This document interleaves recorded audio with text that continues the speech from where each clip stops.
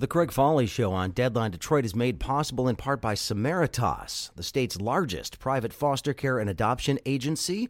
However, Samaritas also provides a number of other services around the state. They are one of the largest refugee resettlement agencies in Michigan. They serve homeless families, persons with disabilities, abused and trafficked women. They also provide market rate and affordable housing for seniors and HUD housing for families, and also have skilled nursing, memory care, and rehab communities in Grand Rapids, Cadillac, and Saginaw. Samaritas, we thank them for their support here at Deadline Detroit.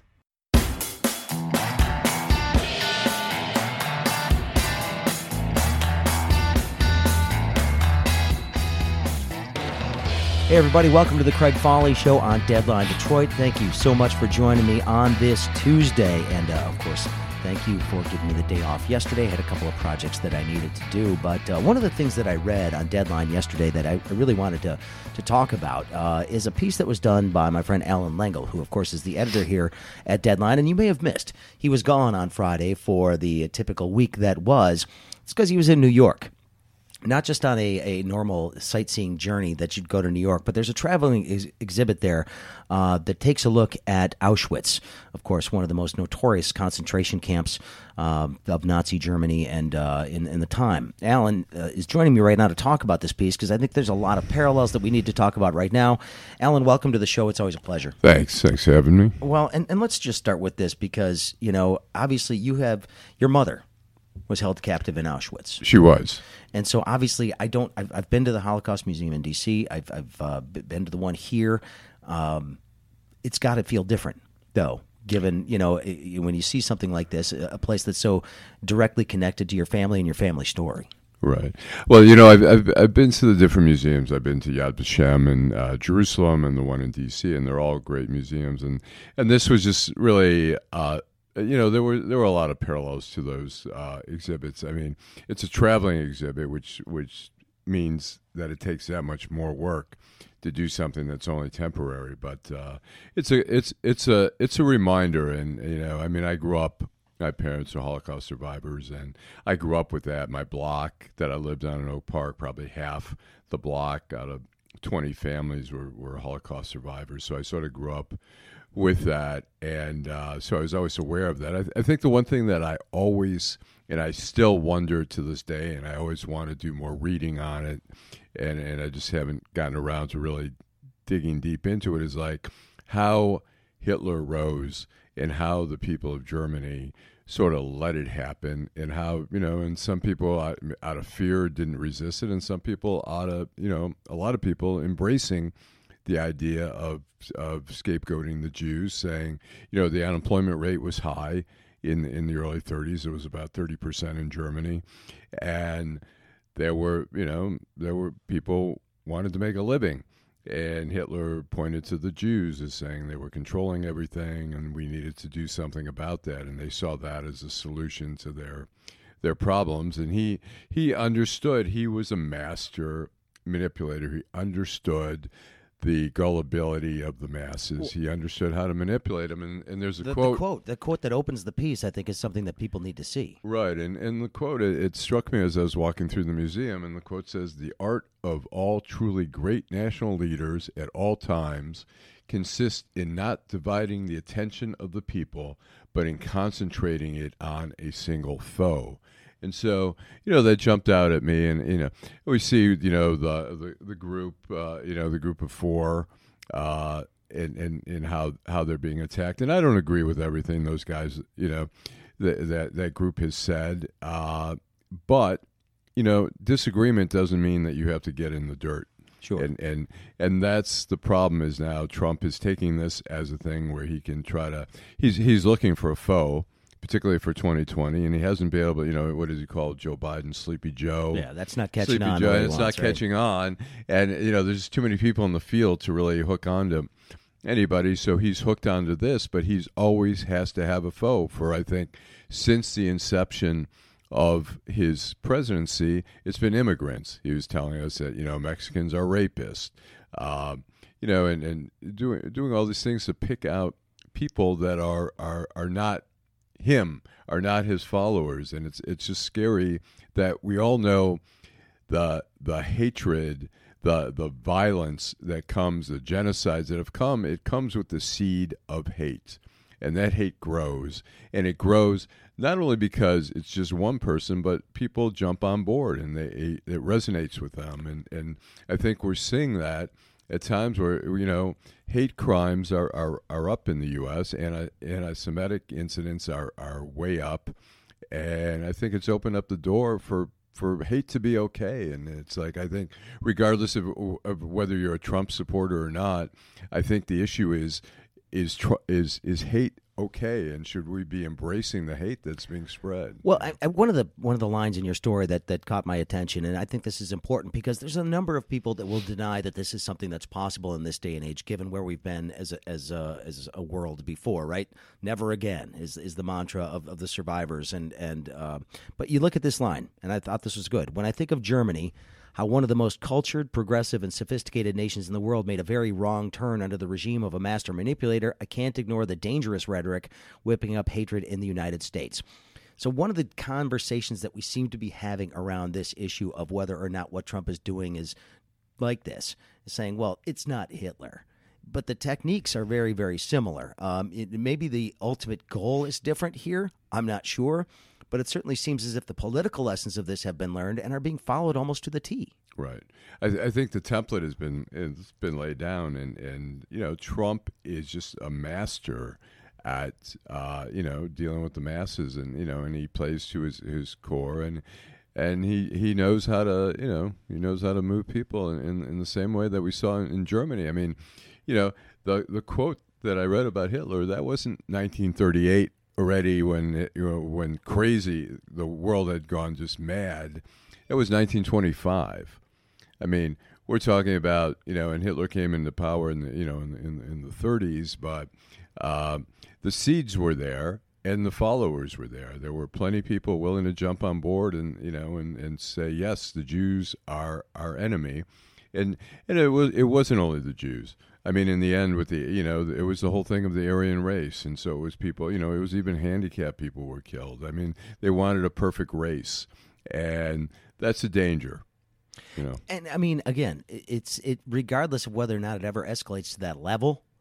With what we've going on here right now, just the concept of it at all, using this to create a common enemy in some capacity, is a scary development. I mean, and right. It's been ramped up in recent weeks as the desperation increases there. Right. And I mean, the similarities are there.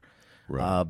And from your perspective, again, as somebody who has lived with this, heard stories, talked to people, know people that were there. Again, your mother was a child when she was there, and then she was a teenager. She ended up in a munitions factory, but right. she never saw her parents again after right. after her father got off the train. Right, and she described this many times where her parents got off the train and her father had a beard, and one of the guards, she said she saw the guard reach over and grab him by the beard and just laugh. And you see the inhumanity there, and that's the problem when we start treating people, when we say Mexicans are rapists and this and that, we dehumanize, and when we dehumanize, we're able to do some really horrible things to people. It's like you see here during that there's a film at the exhibit there in New York where I can't remember if it was pictures or actually people holding up, but there were stacks of teeth that they had pulled out, and I think some they were pulling them out of the corpses. Yeah, to get the gold out of the to fillings. get the gold out of the fillings. And I think to use some as false teeth, but I mean that is it's amazing. It's really just it's so mind-boggling, and the name of the exhibit is what is it? It says Auschwitz. Not long ago, not far away. And the issue is really, this isn't that far away. I mean, look, I have a connection to it. It's not that far away, and we should remember that. And there is another little passage at the exhibit. Oh, it says it's impossible to understand the post-war world without an in-depth confrontation between our idea of mankind and the history of Auschwitz.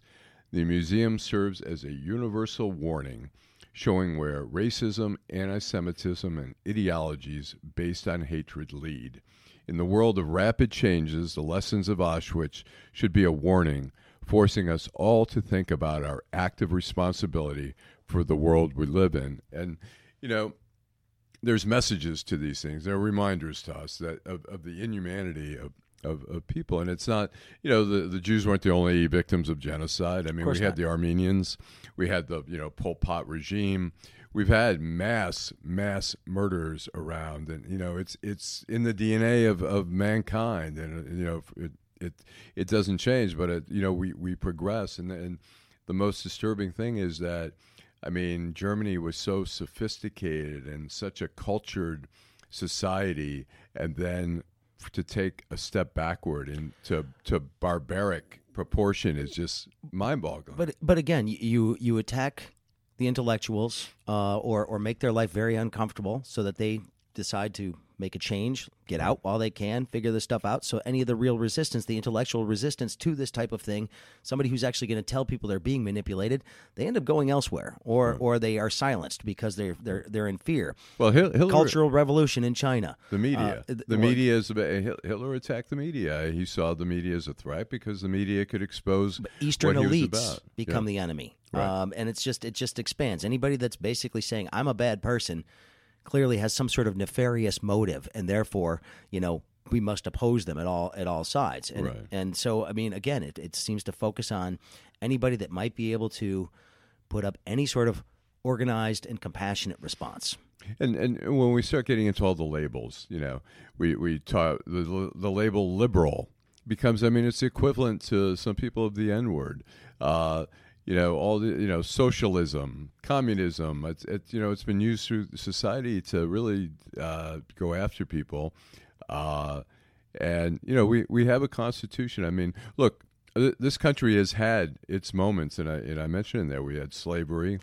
We had separate drinking fountains and, hotels where black people couldn't, go in the South.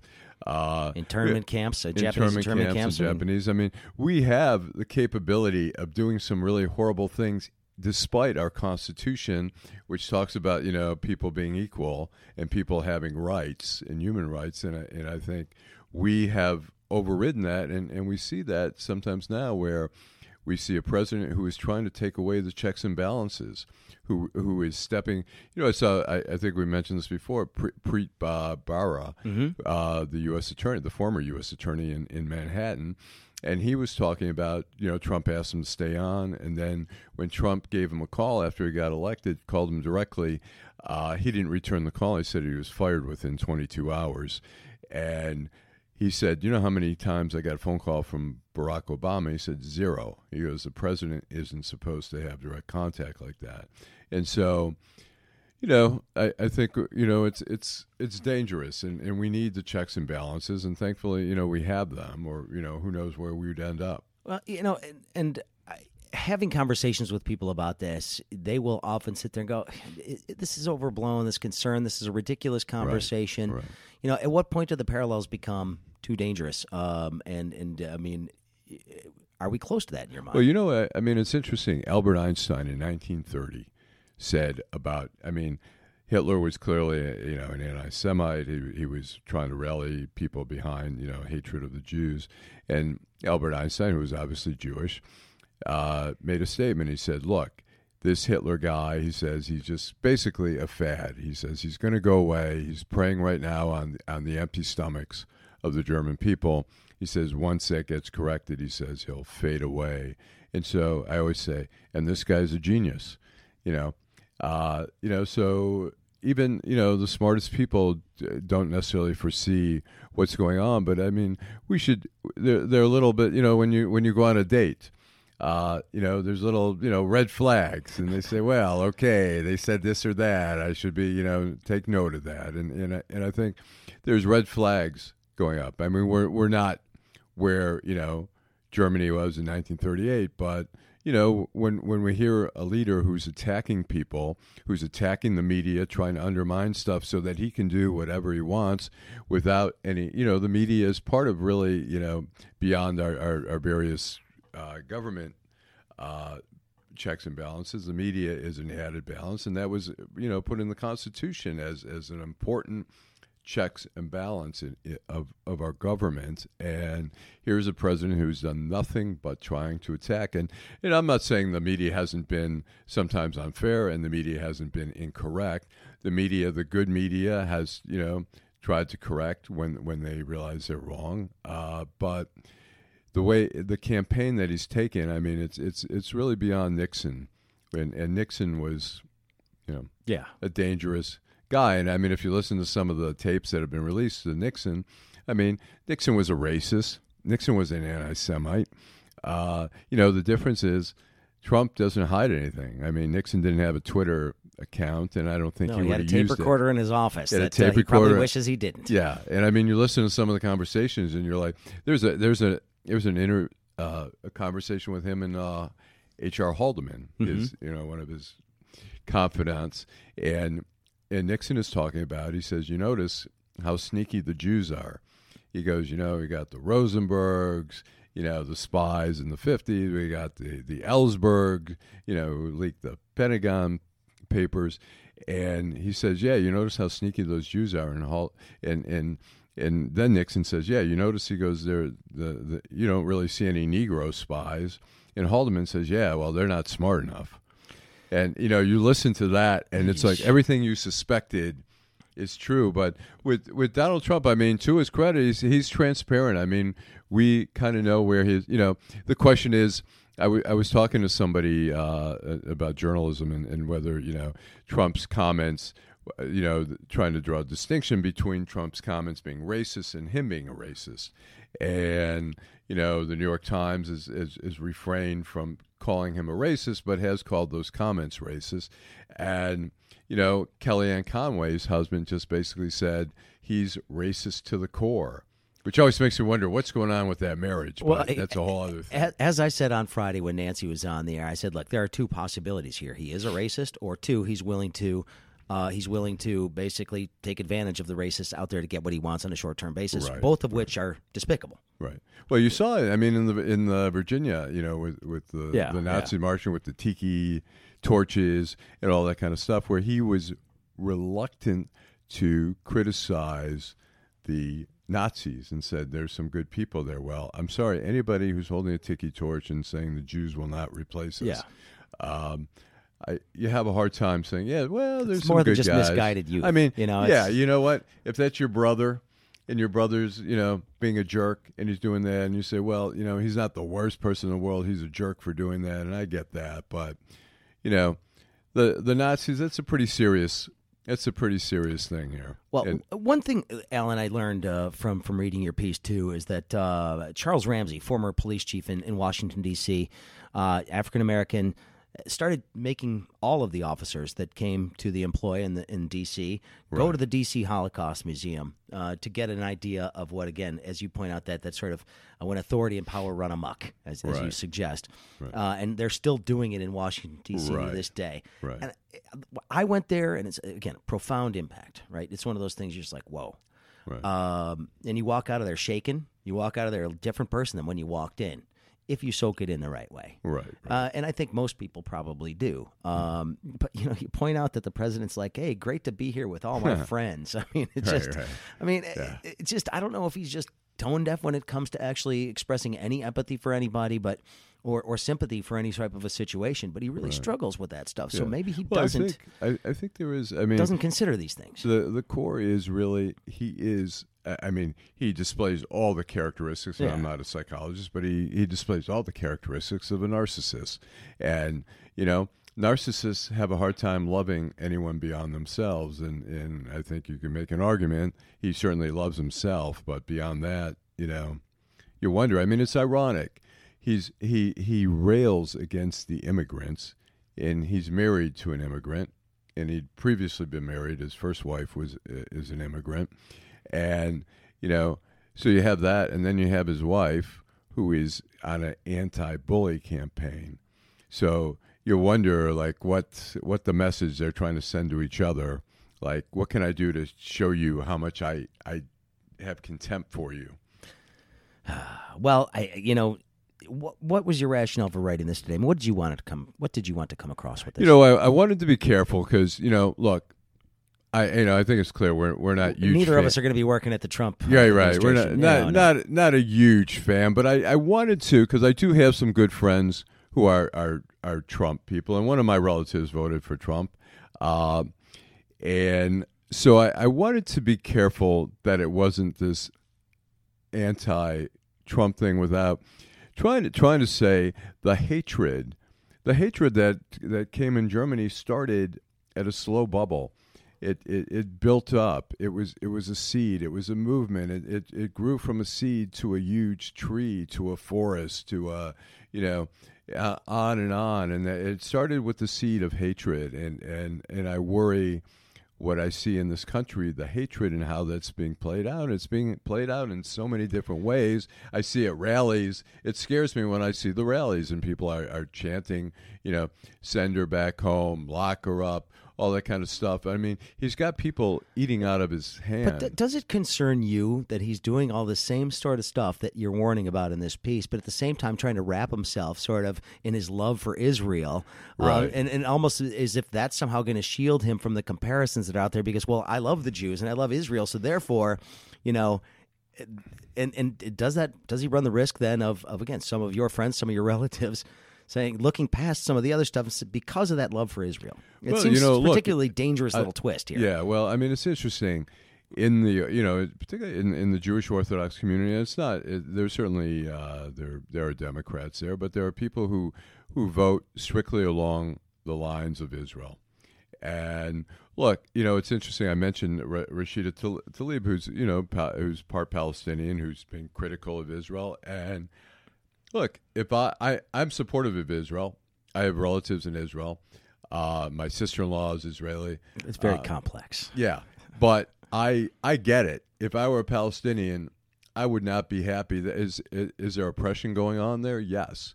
Are the Israelis oppressing? Yes. Are the Israelis concerned about security? Yes. I mean, there was a while where there were buses being blown up in Israel constantly. Well, if you put your kid on the bus to go to school, you want your kid coming home. And so, look, if those things were happening here, we would we would be bombing. If Mexico was doing some of the stuff, we'd be bombing the hell out of Mexico. So, but I do believe, the Palestinians deserve their own, autonomy. At the same time, it's a tough balance. And I saw some hope with Rabin and Clinton and Yasser Arafat, and there were joint patrols for a while with Israeli Palestinian, and then it fell apart. I think partly because Clinton was this, a sitting duck or a lame duck, and so it sort of unraveled. But so I see on our Facebook page, the Collinson posted, and there's a little argument over Israel, and people talking about the Squad being anti-Semitic and stuff like that. And I support some of the things the Squad sure is doing, and I certainly support their right to oppose Israel, or at least advocate on behalf of the Palestinians. I mean, the Palestinians need more advocates here in the U.S., but I certainly see that Israel is personally, I support Israel, and Israel is, clearly our best ally in the Middle East. Even if you take away any of the stuff there, it's complicated there. The only solution there, I always tell friends, people who say, well, there should be a military solution. There is no military solution there. It is going to be, a peaceful solution, and we have to get the right people in there. And, Netanyahu is not the right guy in there. And, and you can't negotiate with Hamas when Hamas says, when the starting point is we don't accept the existence Sure. of Israel. And so it's very complex. And so I have sympathy for both sides. And like I say, if I were Palestinian, I totally get the point of view there. So I don't begrudge people for having that, but it should be done in a civil way, and in a way that moves the ball forward, that moves toward peace, and not doesn't. What we have here is just some of it. Somebody wrote on our Facebook page and said F Yeah. F Israel. And it's like, okay, I get it. Not everybody's going to be supportive of Israel, but well, I know a lot of people that have no ill will towards the Jewish people, but do not like the Israeli government and their policies. I get it. And I don't agree versa. with all the exactly. I don't agree with all the Israeli policies, but I don't agree with all the policies here in the U.S. either. Exactly, and that's the whole point. I think that's the whole point, is that you can be upset with the policies, speak your mind. Does not make you anti anything. It makes you looking for a better way, what you think is the better way for the country to go. Right. It does not mean you're not patriotic. It doesn't mean you're anti-American. Right. I mean, it's important. That's where it's getting dangerous. It's important that the lesson that I learned growing up, and is that being Jewish shouldn't be a crime. Being Jewish shouldn't be grounds to execute somebody, and that goes for any group of people, and that goes for the Palestinian people. That goes. Everybody has a right to be a human being and being treated like one.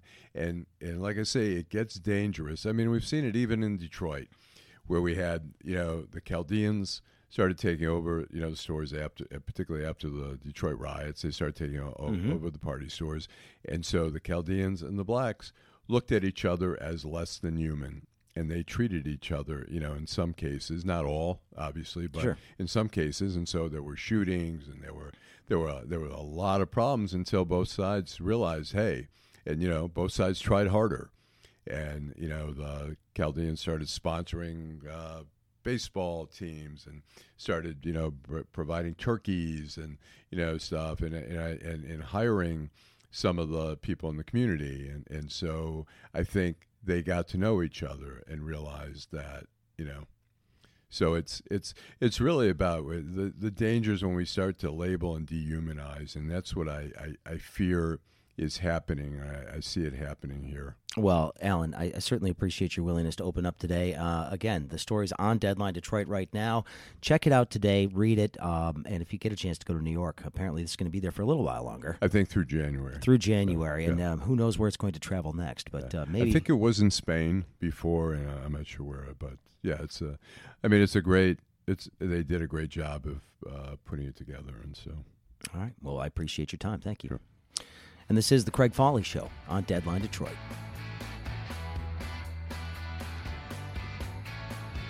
The Craig Foley Show on Deadline Detroit is made possible in part by Mad Dog Professional Services. Mad Dog Professional Services focuses on putting their clients on the leading edge of technology, faster than thought possible, to capture new revenue streams. That's Mad Dog Professional Services.